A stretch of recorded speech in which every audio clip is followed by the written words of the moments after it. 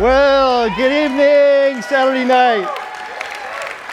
Great to see you. It's great to be back. My name's Michael, and I'm one of the pastors. And I just want to say, I was listening to the message Ray did last week in Philippians. What an awesome message.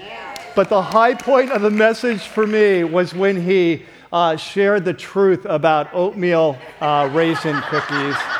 And I had some people, we had a big discussion about that in our life group, and I said, there's one thing that I vet before I let anyone take the stage at Rocky Peak. There's one thing I vet, and it's how you feel about oatmeal raisin cookies. Like, we don't let anyone take the stage here. Yeah, who believes that you can be out there, you cannot be up here. Anyway, well, we're going to go into our time of teaching right now, and of course, I'm just kidding for the most part. We're going to go to our time of teaching. So if you're brand new, I want to welcome you, but inside the program is a green and white message note sheet that we use every week. That's just a great way to follow along. You'll definitely need that to be with us and kind of follow through. So I encourage you to take that out. And then if you guys are ready to go, I'm ready to jump in. You ready to go? Let's pray. God, we're just excited to be here, your people in your place underneath your leadership, and we're just hungry to learn. We're hungry to grow as we talk about what does it look like to be a people, to live a life that advances the gospel. And so we pray today as we come that your Spirit would be our teacher. He would open our eyes and ears to see what you're saying. I pray for me, Lord, that words would be clear, and that together we'd gather around your word. We'd hear your voice through your word today. We pray this in your name. Amen. Well, today our story starts last summer, and I was surprised to hear from him with this news that I got an email one day, and it was an email from a friend who used to be on our team here at Rocky Peak. He had grown up with his family in India, in fact, in northern India, in the largest state in northern India, right near the border with Nepal. And when he was growing up, he was part of a big family. There were 10 kids in his family. He was the oldest son. His father was an art teacher and part-time pastor, kind of bivocational pastor. And so when his father retired, his father had a vision to go to this northern province of India, the largest province in India with over 200 million people, and to only 1% Christians. And to go up there and to advance the gospel of Jesus. And so his vision was eventually to start a school. And it would be a school that would be excellent educationally, advanced technologically, but it was really the goal of this was to be able to share the gospel in a way that built a community and introduced the gospel. And so they did. They moved up there. His father listened and followed, took his family of 10 kids up there into sort of a dangerous area, really. It was, 99% non-Christian, mostly Hindus, Muslims, and Buddhists. And so they expected some opposition, but they went up there, and about 20 years ago, my friend and one of his younger sisters launched this school. And they started with just 40 students. And since then, over the last 20 years, they have served over 7,500 students. And over that time, they've had to move at least 3 times to different campuses as their school has grown. But this last year, they were so excited because for the first time, they entered into a contract to buy their own piece of property. And so it looked like they were on their way. They're very excited. He's asked me, would you come over and do some teaching and do some leadership things here? And so they're just on their way. And so when I got this email, I was so surprised. Well, today, we are continuing this series that we've been in for the last 4 weeks. This is week number 5, called The Gospel. And for those of you who are new, this series is based on a letter from a leader in the early movement of Jesus. We call him Paul, the Apostle Paul. And he's writing to a group of Christ followers that he actually led to Jesus about 10, 12 years before, a long ways away, 850 miles away, in the ancient city of Philippi, which is in southern Greece, really close to the border between Europe and Asia today.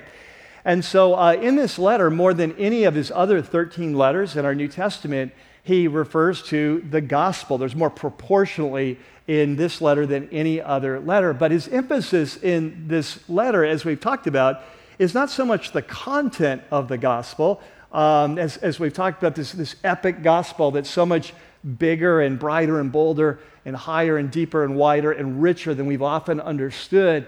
But his focus is not so much on the content of the gospel, but on the implications of the gospel. Like as we'll see today, the way he puts it is, what does it look like to live a life that's worthy of the gospel? And so the way I keep articulating that is that what we're learning in this series is not just that the gospel is more than a message to be believed, it's a life to be lived. Right? So today we come to a passage that's one of the most important passages in the whole letter. In fact, if Philippians were a term paper, this would be the thesis statement of the term paper. This is what it's about. And so if you have your Bibles, if you have your apps, if you'd open up, turn them on, and we're going to go to that section on your note sheet called The Gospel, the Challenge, because this is the first he's going to challenge. So up to this point, let's set the stage. Up to this point, here's what's happened. He's done his opening greeting. He did his introduction. And then he gave them an update on his situation in Rome, in prison in Rome. Now, for the first time, he turns to their situation. Remember what's happened. He's in Rome. He's in prison. He's awaiting trial. He doesn't know whether he's going to be released, retained, or executed. In the midst of that, they're concerned about him. They send one of their top leaders, a man named Epaphroditus, an amazing guy. They send him 850 miles. It's probably going to take a month and a half, 2 months, even if you're traveling 20 miles a day, over to bring him a financial gift to support his ministry, to support him in prison. But when he gets there, of course, Epaphroditus, Paul knows him. He loves this guy. He thinks he's amazing. They get to catch up. And in the process, Epaphroditus shares, here's what's going on back home, back in Philippi. And so now Epaphroditus has gotten very sick. He's almost died, but now he's healed again, and now he's ready to return. Paul's writing this letter and sending it back, but the letter is responding to what's going on in Philippi. And so today, we're going to see for the first time in a direct way, Paul addresses the challenges they're facing in Philippi, and he's going to highlight two of the most important, in my opinion, two of the top three concerns he has in this letter. So if you have your Bibles, we're going to pick it up at 127. We don't have to cover too much today because I gave a big assignment to Dre last week. So, in chapter 1 verse 27, it says, whatever happens, right? So whatever happens to me, I'm in prison. I don't know if I'm going to be released. I don't know if I'm going to be executed. But whatever happens to me, remember, he could die. This could be the last thing he's saying to them. So whatever happens to me, just make sure you conduct yourselves in a manner, then let's read what comes next. In a manner what? Worthy of the gospel of Christ. So I want you to catch this, very important. He's not saying that you would become worthy of the gospel. We can never be worthy of the gospel. He's saying, I want you to live a life that lives up to this epic vision, this epic calling of what God has done in your life, this God who has started a good work in you, this God who's continuing this good work in you, that you've come under the authority of King Jesus. You've become part of this epic project where God is working to restore all of creation, and you have this unique role. He says, in light of your calling, live a life that is worthy of that calling. Live up to who you are. Be who you are. And he says, and then whether I come and see you, so in other words, whether I'm released from prison and I can come and visit you, or I only hear about you in my absence, so in other words, I'm dependent on these messengers, then I will know that you stand firm in one spirit, striving together as one for the faith of the gospel, without being frightened in any way by those who oppose you. And believe it or not, in this opening challenge, we see two of the top three issues that we're going to be addressing in Philippians.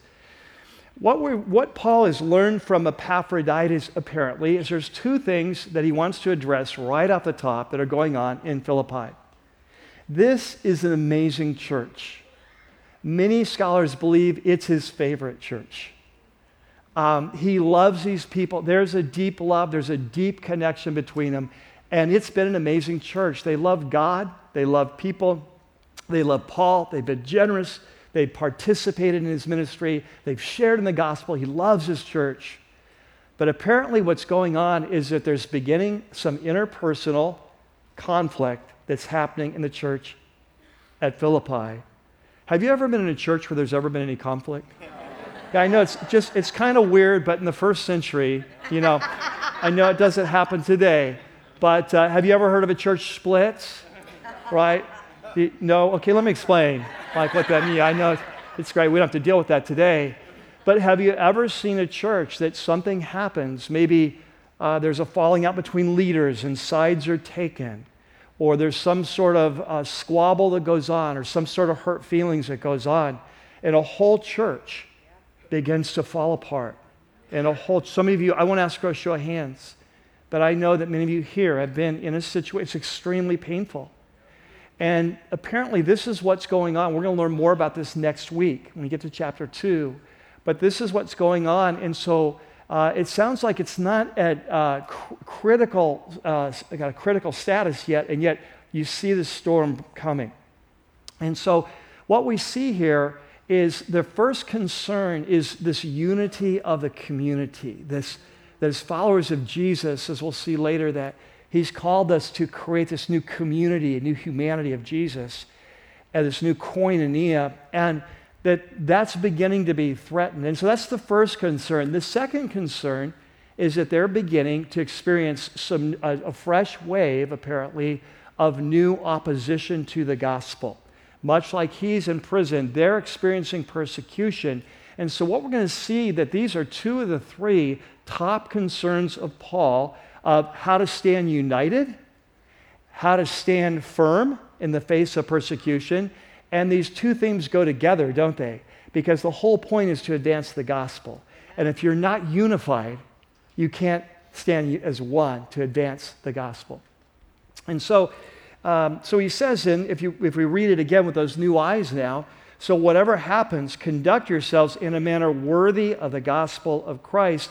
And then whether I come and see you or only hear about you in my absence, I will know that you stand firm, catch this line, in one spirit.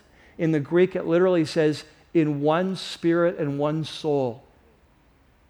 And striving together as one person, as one, for the faith of the gospel, without being frightened in any way by those who oppose you. Right? So you've got this theme of unity, standing firm, advancing the gospel, persecution. And he says, now, if you do this, if you stand united, if you love one another in the Spirit, and you build this strong community, and you stand firm courageously for the gospel, he says, this is a sign, like a supernatural sign, for them, for those that are persecuting you. It's a sign of two things. Number one, that they'll be destroyed. That he says, when the body of Christ stands firm under persecution, bold, it's a sign something supernatural is going on here. This is not normal. And when people stand firm in love, bold for the gospel, it's a sign to the persecutors that they're on the wrong side of Jesus and their end is destruction, and that you're on the right side of Jesus and salvation is yours. He says, for it has been granted, and in the Greek the word is given. We'll come back to it later. For it's been given like a gift. It's been given to you on behalf of Christ, not only to believe in him, but also to suffer for him. This is a gift. And since you are going through the same struggle you saw I had. So when Paul first came to Philippi, he was and shared the message of Jesus. He was arrested. He was beaten, thrown in prison, and put in stocks. And so he says, remember, as you face persecution, remember how your story started. This happened to me when I was there sharing Jesus with you. That's how you started your spiritual journey. And he says, since you're going through the same struggle in your life that you saw I had, and now here I still have, as I'm in prison. All right? So if you put the passage together, it goes like, it's just very simple. It's like this. He says, hey, as followers of Jesus, whatever happens to me, whether I'm released or retained or executed, whatever happens to me, here's the top thing. In fact, in the Greek, it's just one word. It says only. It's just like there's only one thing that matters. Whatever happens to me, it doesn't matter. One thing that matters is that you stand firm. Amen. And that you stand united. And so as one voice, you stand back to back as brothers and sisters. You're advancing the gospel, and you're not being afraid of those who are fighting against you and trying to stop you. This courage under fire, this will be a sign to them that they're on the wrong side and you're on the right side. And Jesus has given you a gift there in Philippi, not only of believing and being part of the story of salvation, but he's given you a gift of standing with him to share the good news to the world. And so that's the passage. Now, what I want to do today is, I love this passage because it really launches us into the book, and it helps us to understand what does it look like to live a life that's worthy of the gospel. What does it look like to live a life that lives up to the epic calling that we often talk about? And he highlights three principles in here. It says for the Philippians, and will apply to our lives, of what it looks like to live a life that's worthy of the gospel. And so there in your note sheet, what I'm going to do is I'm going to start by highlighting these three principles. You have a section called the gospel, living the life. And the way I'm going to get at them is by giving you three phrases. Each phrase will represent a principle.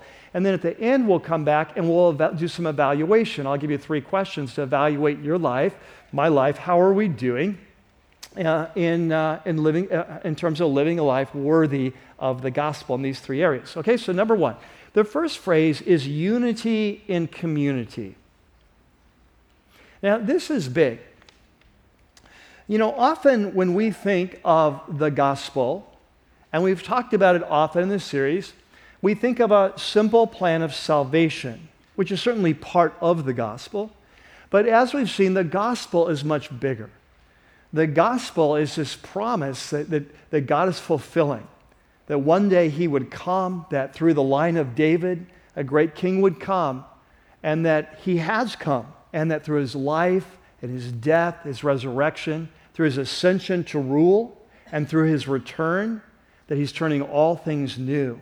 And that through that death, we can be reconciled to God and to one another. And so the gospel is big, but when we use the word gospel today, we often think in terms of our vertical relationship with God. Have you shared the gospel with someone? And what we often mean is, have you told them how to get right with God through Jesus Christ? Nothing wrong with that. But what we're learning in this series, and what we're going to be learning, is the gospel is much bigger, that Jesus' vision is a vision of reconciliation.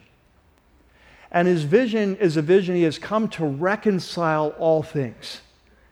And he's come to reconcile not just our relationship vertically with God, he's come to reconcile our relationship horizontally with one another. So the gospel has both a vertical and a horizontal dimension. And so Jesus has come not just to save individuals. Jesus has come to create a new humanity, a new community that will live with him forever in the new world that's coming. And so what we're learning is that to live a life worthy of the gospel is not just being right with God, it's being right with one another. And that to live a life that's worthy of the gospel is going to require that we learn how to do relationships a whole new way. And this is crazy. We'll talk about this more next week, but in the Christian community, you often see this, that we come to Jesus, we get saved with this new relationship with God, and a lot of things change in our life. Maybe some of our old habits change. Maybe some of our bad practices change. Maybe our language changes. Maybe we start going to church. We maybe join a small group. We start serving. We start giving. There's a lot of things that change, all that's good. But one of the things that often doesn't change is the way we do relationships. And so we come to Jesus and we love Jesus and we're all about the gospel, but we still do our relationships in the same old way. We still approach relationships with a me first attitude. We still go through life with selfish ambition being our driver. We still live lives that are about ego and about us getting the glory and the credit. We still hold on to our old prejudices that we had before we came to Jesus. We still do conflict the same way. That when we have a falling out with someone, say like at a life group, we still do it like we used to do it. We either attack or withdraw. Right? We're still use our words in the wrong way to tear people down and still to build them up. And yet we can see ourselves as a mature follower of Jesus. We see ourselves as someone who is standing firm for the gospel, and yet we're denying the gospel in the way that we, because the gospel isn't just vertical. The gospel is horizontal. Are you with me? Yeah. And so this is what the Philippians were forgetting. They had experienced the power of God. They had experienced the communion of the Holy Spirit. They had experienced tremendous koinonia in their church. But something has come up, likely tied to two leaders. We'll talk about this more next week, where the church is beginning to part. They're beginning perhaps to take sides. They're beginning to lose what it means to live the gospel. And so they're standing firm for what the gospel teaches and yet denying the gospel with their lives. So the first phrase is this unity in community, and we're going to be unpacking that a lot in the next couple of weeks. Now, number two, the second phrase is courage under fire. That to live a life that's worthy of the gospel means that we need to learn how to live a life of great courage in the face of opposition. So I put this passage there in your note sheet again, so the one we just read, but I took out certain parts just to make it go a little faster. So let's just follow. He says, whatever happens, conduct yourselves in a manner worthy of the gospel of Christ, standing firm in one spirit. We just talked about that, unity and community, striving together as one for the faith of the gospel. And he says, without being frightened in any by those who oppose you. Isn't that beautiful? Well, wouldn't it be awesome if we were all that way? You're like, wouldn't you like to be that way? I'd love to be that way. Like, without being frightened in any way by those who oppose you. And so one of the marks of living a life that's worthy of the gospel is growing in our courage, so that we're able to stand for what is right and true and good and the message of Jesus in the face of hostile reaction. And so he goes on and he says, this is a sign to them. We talked about that they'll be destroyed, and you'll be saved, that by God. For it has been granted for you on behalf of Christ, not only to believe in him, but also to suffer for him, since you are going through the same struggle you saw I had, and now here I have. So he says, remember back, remember how your journey started. Remember when I first remember what it cost me to share the gospel with you. Remember the courage that I showed. And so if you're going to live a life worthy of the gospel, it means that we need to be willing to stand with Jesus, for Jesus, on his behalf, to share his love with a world that's often hostile. And that this is a critical component of living a life that's worthy of the gospel. And notice what he says. He says, this is a sign. When we stand together unified in love as a community of Jesus, and when we stand united against opposition to advance the gospel, he says, when that happens, it becomes a sign. Now, not everyone is going to read a sign any more than any kind of supernatural sign. But for those who have eyes to hear and eyes to see and ears to hear, it becomes a sign, right? It's like something is happening. Like, think with me back in the book of Acts, and I think it's 5, I'm not sure. But Peter and John get arrested for sharing the gospel, and then they get thrown into prison, then an angel lets them out at night, and then he says, go stand in the temple, and they go teach some more, and they get arrested again. Hey, we told you not to do this. We told you bad things were going to happen if you do this. And then they beat them and they whip them. They say, stop doing this. And it says that Peter and John went away rejoicing that they were considered worthy to suffer for the name. Amen.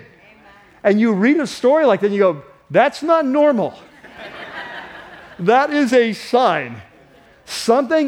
How can someone go through that kind of beating and be celebrating that they were considered worthy to bear the name of Jesus. That's not normal. And you know what? When you look at it, it's not normal to us, it's not normal to non-believers either. Amen. And when they see someone risking their life, risking their reputation, and when they see someone who's not frightened but is bold, it's a sign. It's a sign there's more to them than meets the eye, and there is more to this message than I may have thought. And we started the day with this story of this email that I got from this friend that I used to work with in India. And I was so surprised because things have been going so well. And they had entered into contract to get this first property. It's something that's been a dream of theirs. It's been going so well. Over the years, they have done such a great job. Their school has developed a tremendous reputation in the community for excellence in education. They have local dignitaries and mayors and coming to honor them, even though they're Christians in the midst of this alternate kind of religious kind of atmosphere there. And so I was so surprised because when I got the email, what I found out is that his sister, who's the principal of the school, had just been arrested. And she had been arrested, and the false accusation, and just a quick sidebar here, you do understand this, as followers of Jesus, the world doesn't play fair. When someone comes against you for the gospel, they rarely tell the real reason. Think in Philippi, when Paul got arrested, the reason that was given was that they're teaching us customs that are illegal for us as Romans to follow. The real reason is they'd lost money on this slave girl that could no longer tell fortunes.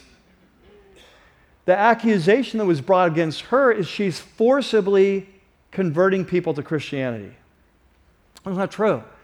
But anyway, so she is arrested, and they believe it's because of three kind of radical Muslim groups, or Hindu groups rather, in the area that are behind this. But so she's arrested, and she's thrown into a prison.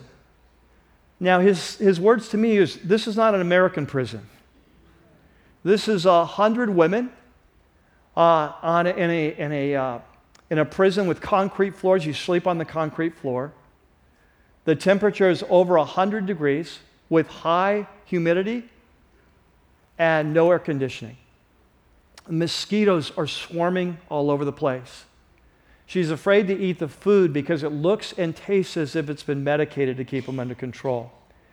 Many, if not most of the women are in there for murder.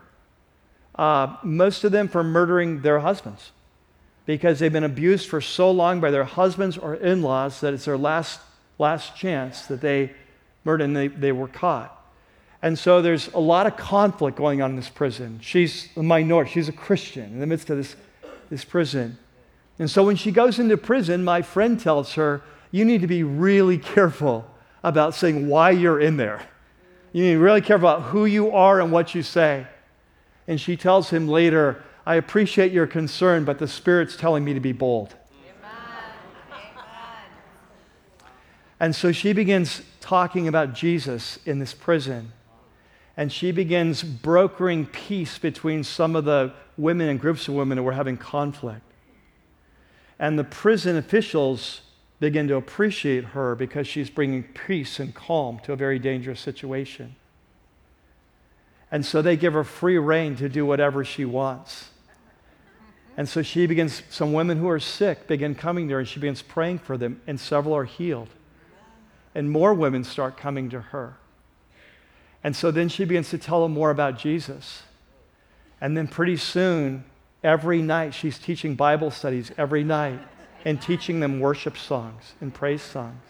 And several women come to Jesus and put their faith in Jesus. And over time, they begin to refer to her as their big sister.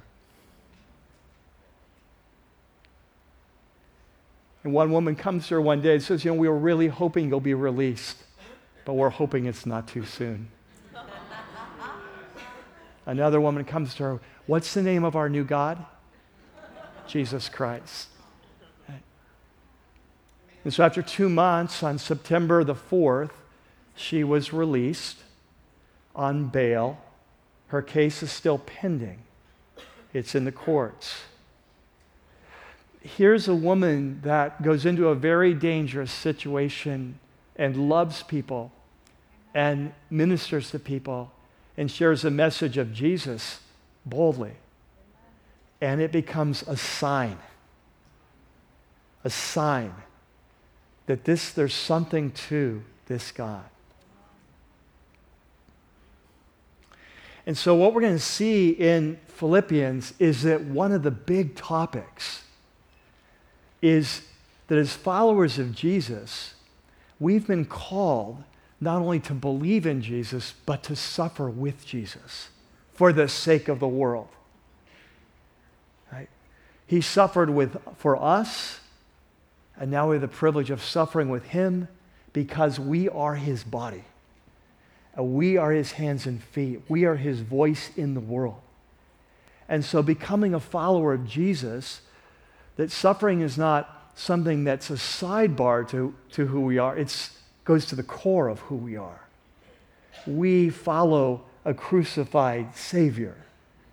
And we're called to stand with him and for him in a hostile world. And that's part of our core identity of what it means to live a life that's worthy of the gospel. The third phrase is the phrase advancing the gospel.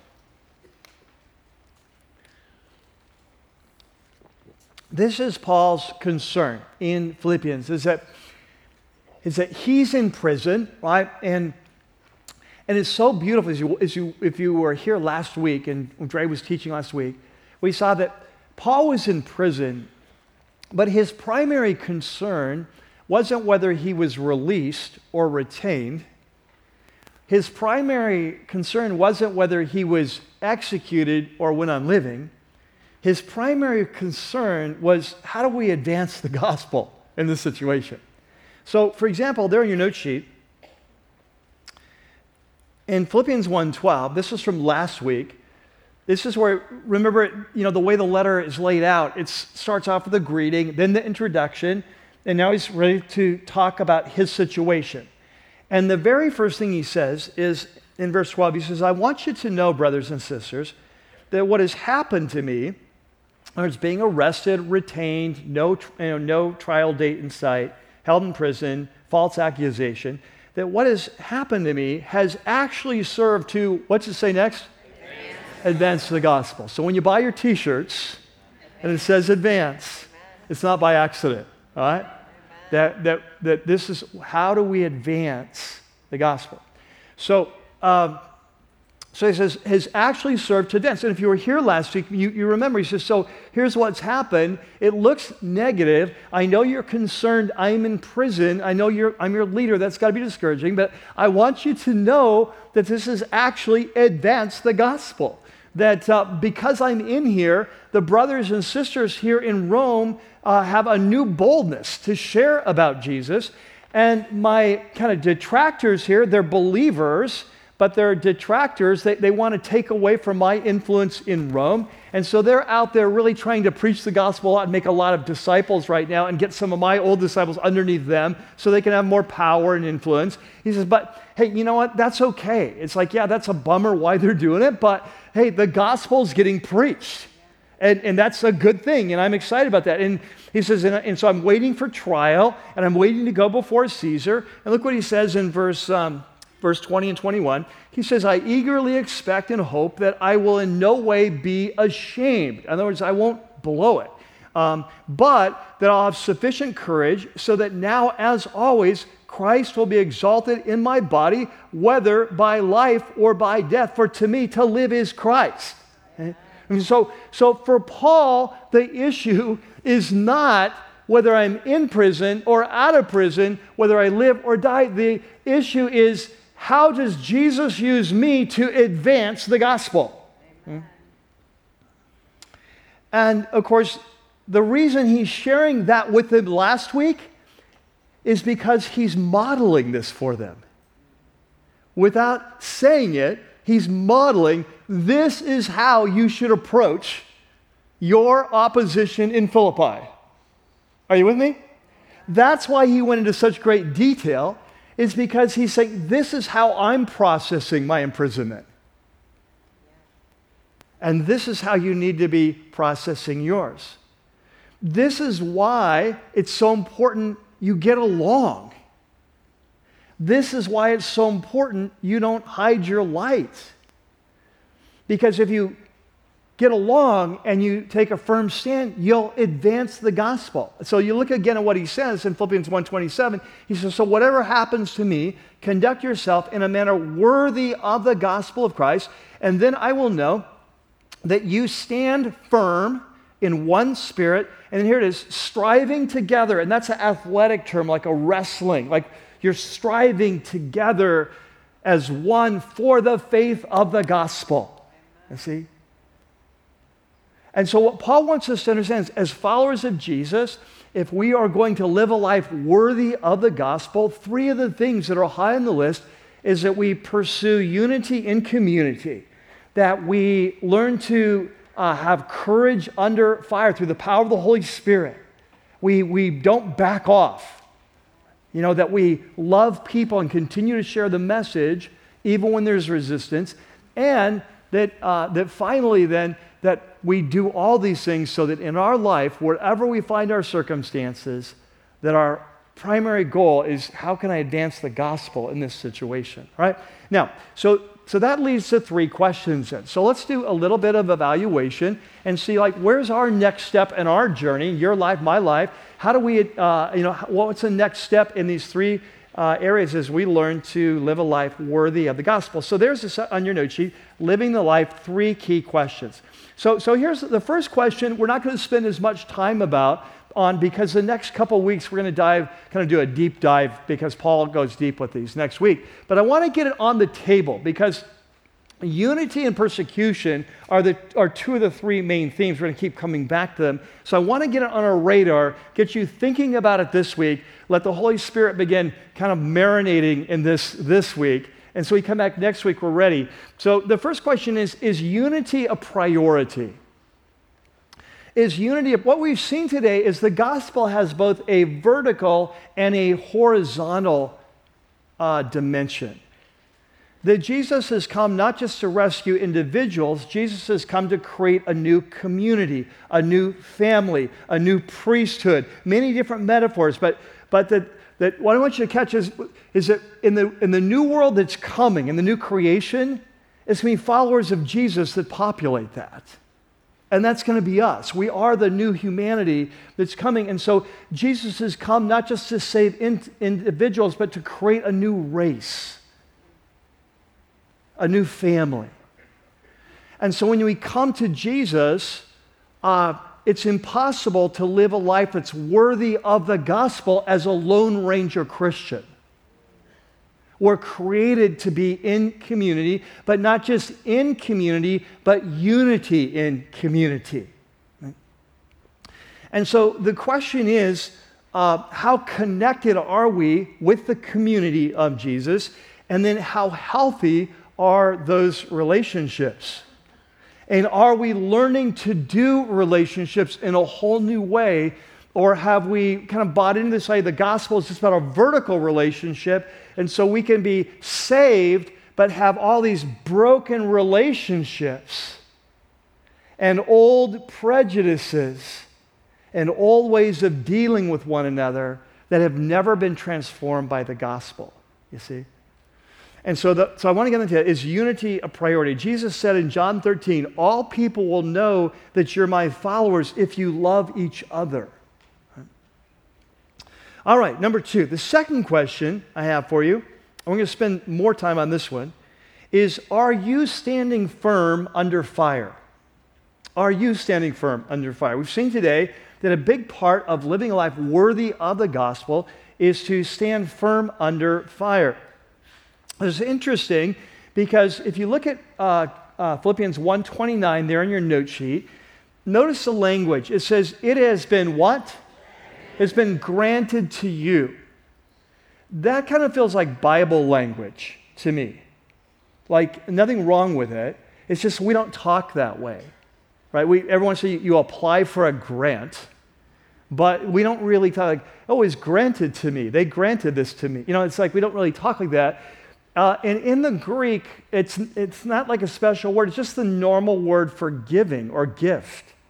It's a normal word for being graced, like a gift of grace, actually.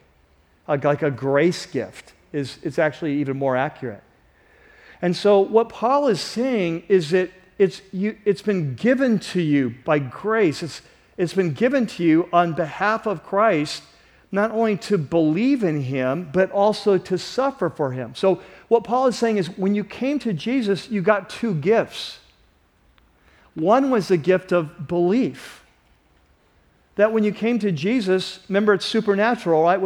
That the Holy Spirit opened your eyes to see who Jesus was, and he gave you the ability to trust in him and to give your life to him, and you became part of this gospel story, this epic story, and you received the gift of the Holy Spirit to begin transforming you, and this was all a gift.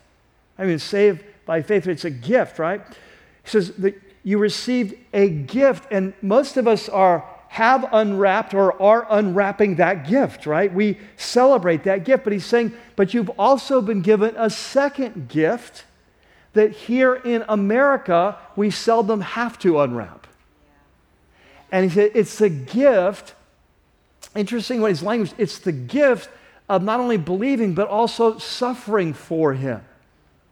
Standing with Jesus. So look at it this way. Jesus loves the world. Jesus came to save the world. Jesus suffered to save the world. And now we are his hands and feet, and we have this privilege of knowing Jesus and loving Jesus and being his representatives to stand with him and for him, to love the world for him. And yes, that will require suffering because Jesus said, if the world hates you, don't be surprised they hated me first. But you've been given this privilege to stand with Jesus and this epic mission of standing with him and for him and bringing the light of God into a dark world so that people can be rescued. And so Paul says, you've been given this gift. He said, and you saw this when you first came to Jesus back in Philippi. You remember, you saw it in me. You see it, I'm in prison now, and you've been given the privilege of being part of this epic rescue project. And so it's interesting because here in our country, for probably most of us in this room, we've not had to suffer a lot for Jesus. I know I certainly haven't. And so I'm talking way over my head here.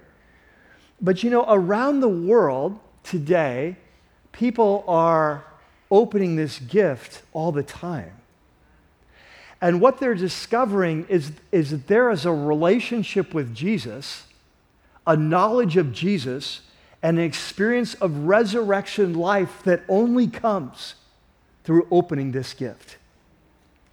This is why when you talk with believers in persecuted countries, they're so passionate about Jesus because they have opened this gift. And the thing is, until you open this gift, we will never know the heart of Jesus and know how much he loves until we stand with him in that love. I mentioned earlier in the year, we did that series, Rooted, and in one of the weeks, I believe it was in that series, I mentioned a book that has had a big impact. It's a wonderful book. I highly recommend it. It's not on your note sheet, but it's called The Insanity of God by Nick Ripken. And Nick is a researcher, and it's a long story, and I won't go into it, but through a series of events, he ended up doing years of research, traveling the world to the most dangerous places in the world to be a Christian. And his goal was to have underground interviews with Christians in the most dangerous places in the world. What's it like to be a follower of Jesus in these places? And he did over 700 in-depth interviews. And some of the stories are just so amazing. I think of one of the stories, they met with believers in Russia, mixture of pastors, church leaders, different things. And the persecution there is not as bad now as it was, before the Iron Curtain days. And so this was right after that. And so they're just telling him firsthand stories of how they've been arrested and beaten and imprisoned for years and years and tortured in prison, and their families persecuted on the outside and not able to get jobs and not able to go to university, their children, and all these things. And Nick is just blown away. This was near the start of his journey of interviewing people. He's just blown away. He's like, this is crazy. How come the world doesn't know these stories? Christians around the world need to know these stories. How come they haven't been documented? How come they haven't been videotaped? And they kept looking at him like he was from Mars. Like, why would anyone want to hear these stories? And he's like, well, Christians, they need to hear this. And they couldn't get it. And finally, this one older man who'd gone through so much took Nick to the window, and he said, Nick, I want you to look out that window. He said, have you ever taken your son out maybe early in the morning before dawn and then watched the sun come up together? And when the sun came up, you started jumping and screaming, yes, there it comes. And he said, well, no, why would I do that? It comes up every day. He said, well, that's how we see persecution. Persecution here as predictable as the sun rising every day. Why would we tell stories about it? I think of the interviews he did with Chinese underground house Chinese leaders in China. And everyone he talked to had either been in prison, at least for 3 years, or is planning to go to prison. Expected to go to prison. And one of the things they shared with him is that, Nick, over here, prison is our seminary. There's so many Christians in prison. This is how we train our pastors. When we go to prison, this is our seminary. This is where we learn how to be a pastor. It's how we learn the word. We have this time on our hands. It's like, and they said over here, if a man hasn't gone to prison, if a woman hasn't gone to prison, we don't really trust their leadership yet. Like they haven't really passed the test. I think of a story of one man in Eastern Europe named Stoyan. His family his father had been persecuted. Stoyan became a pastor. He was persecuted terribly for years. And in part of the interview, he said to Nick, he said, I have such joy. I'm so grateful that God chose me and allowed me to suffer here for him. Because I know one of the things that got me through is I knew that by suffering here for him, it was giving you the freedom to share the gospel there.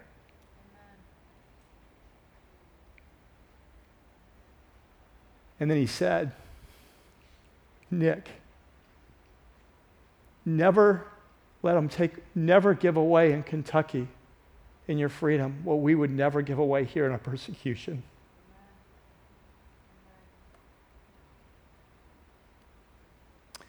And what's so amazing in this letter is that we get to chapter 3, Paul is going to roll this out. And he'd say, my passion in life is I want to know Jesus. He's the one thing in my life, I want to know Jesus. And he said, you know what? I want to know the power of his resurrection more. And he said, but I also want to know the fellowship of his sufferings. Paul understood to really know Jesus, to know the heart of Jesus, he would have to suffer like Jesus to understand him and his love and what drove him. And so to live a life worthy of the gospel means that we learn how to have courage under fire. The Holy Spirit teaches us that. I mean, here in our country, the price for following Jesus is so small compared to that. But if you haven't noticed, the price is trending up. Yes, it is. Yes, it is. And you know what? Where I would tend to go, oh no, here it comes. Paul would go, all right, the gift is coming. You're going to finally learn what it is to know Jesus. You've been screwing around all these years, It's like you're finally going to get to know what it is, because Jesus is going to meet you there. And Jesus is going to empower you there. And you're going to experience the life and the power and the love of Jesus like you've never experienced it before. You're going to experience a fellowship of his sufferings. You're going to come to know him in new ways. You're going to be transformed. You're going to advance the gospel. He says, Philippians, you've been given a gift, not just to believe, but to stand with him and for him for the sake of the world. Amen? And then the last question is, are you advancing the gospel? When we come to Jesus, we become part of his movement.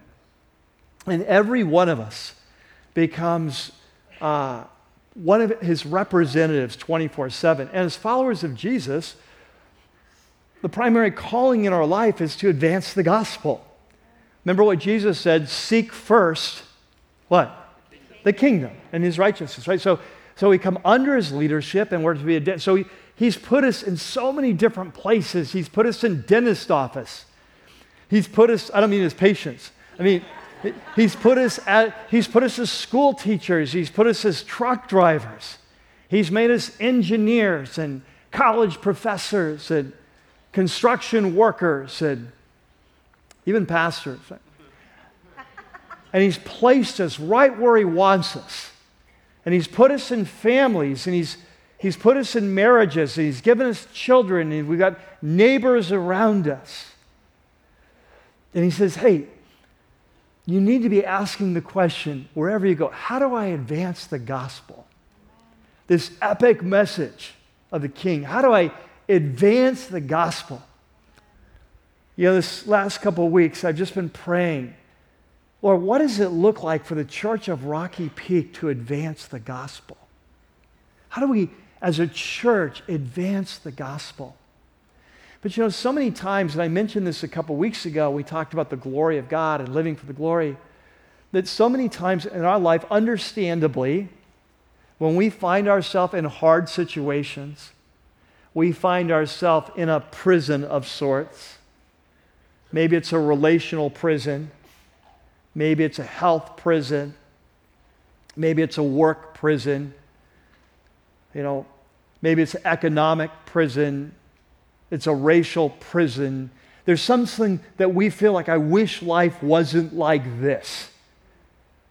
That our natural tendency is always to say, God, get me out of this. And that's natural, right? I mean, who wants to sign up for pain, right? It's like, yeah, that's natural. I get that. But as followers of Jesus, we have to start thinking differently. And we have to start thinking not, get me out of this prison, but how can I advance the gospel the most in this prison? And if by releasing me from this prison, I can advance the gospel more, then would you release me? And if I can, by being rescued from death, I can advance the gospel more, then release me from death. But if I can bring you more glory and advance your name and kingdom more by being in prison, if I can advance the kingdom more by dying, then I'm all in. Now that's Paul. That's not me. But that's where I want to go. That's where I want to go. And you know what? More importantly, that's where Paul wants us to go. One of the big topics of this whole book is modeling. And you're going to see it more than once. Paul's going to say, in not these words, but he'll say in chapter 3, he'll say, follow me as I follow Jesus. He is not saying, hey, this is how superstar Christians live. He's saying, this is what it looks like to live a life worthy of the gospel. This is not for the special people. This is for all of us. Paul's just marking the path so we know how to follow. Amen? Amen. Let's pray. Father, we want to live lives that advance the gospel, and we would be the first to admit we get so myopic. It's all about us and our comfort and our safety and our things. And God, we pray that you would open our eyes to see what's at stake. We pray that you would teach us how to embrace the gift, not of just believing, but of suffering for you, not for the sake of suffering, but for the sake of love, for the sake of the world, for the sake of your name, that we would stand with you and for you, and that in that we would come to know you in ways we never have before. We experience the everlasting, the life, the resurrection life of Jesus as we share in the fellowship of his sufferings. We pray as we bring our offering, our gifts, our tithes, would you use these to build a beautiful place here, a place that loves you, that loves one another, a community of koinonia that stands firm to advance the gospel together. We pray it in Jesus' name. Amen. Would you stand with me? You know, he came as the light of the world. And the word says that the light came in the world and the darkness tried to come against it. And when we, shine the light, the same thing will happen. But what Jesus continued to do is to love his enemies in the face of that. And that's what he calls us to do. It's what he meant when he said, you are the light of the world. Not you should be the light of the world. You are the light of the world. Like either you shine or there is no light. That he chooses to work through his body. We are his hands and we are his feet. And so he calls us to live, in theology we call it the cruciform life. The life that is the life of the cross. That we lay down our life when required for the sake of the world as he laid it down for us. We do that in love. We do it with grace. We do it with great courage. And Paul says, not being frightened in any way. Isn't that a beautiful picture? May that be our story, that as we grow, as we listen, as we follow, that the Holy Spirit baptizes us with a spirit not of fear, but a spirit of power and of a sound mind, and that we would speak boldly and beautifully, compellingly to a dark world, that there is a king who loves them, that a king that must be responded to. Amen? I hope that you have a great week. I look forward to seeing you next week as we go today. If you need prayer for anything, we've got a prayer team on my right, your left. They have badges on. They'd love to pray with you. And next week we'll begin to unpack what it looks like and what it requires of us to build the community of Jesus, the koinonia, that is his vision in the gospel. Amen? So I'll see you then. God bless.